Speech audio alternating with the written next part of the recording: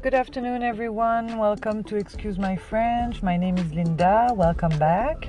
So I have to go to work again. And I'm a little bit early, believe it or not. It never happens. So I decided I'm gonna do a little chit chat. I hope the quality is good because I'm literally in my car in the parking lot.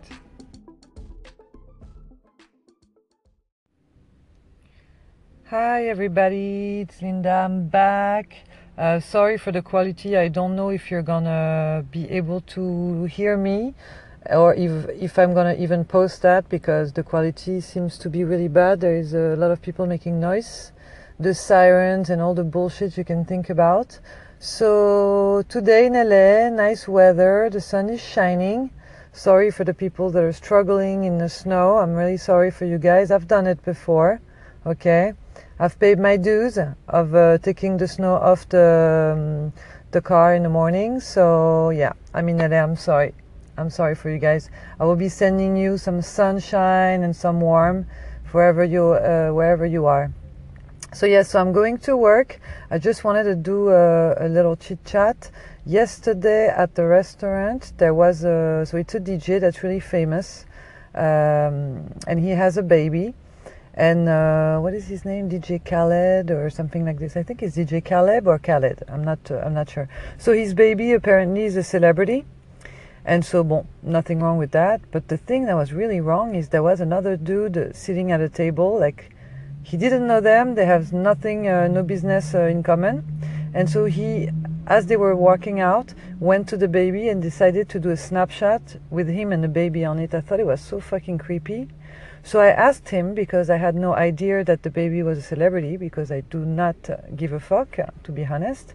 I mean, good for him, but you know.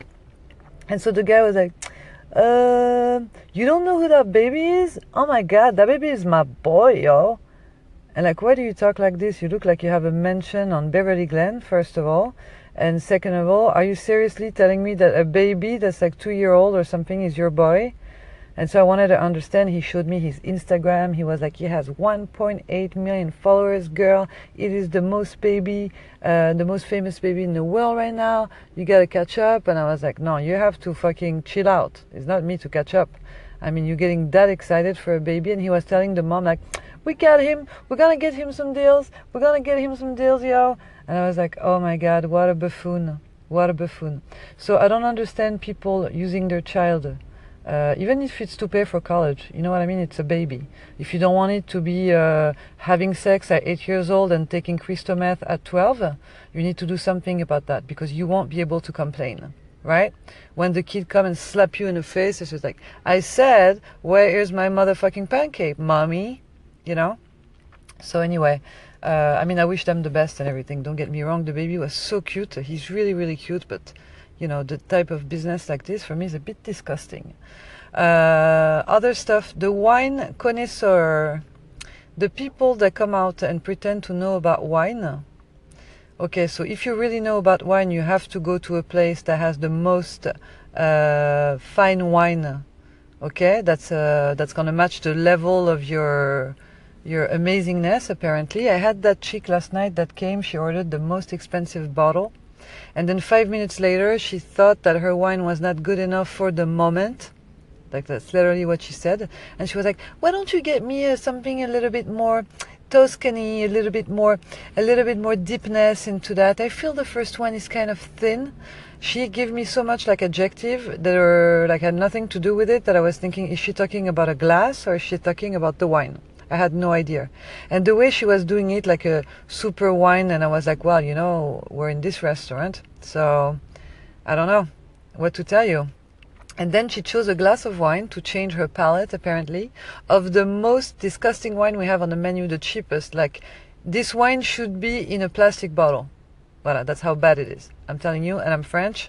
Not that I'm an alcoholic or that I drink alcohol, but I've tried wine before, and this is a really bad wine. And she found that wine so much more amazing than the first one that she bought. I mean, it is, I don't know what to tell those people. You know what I mean?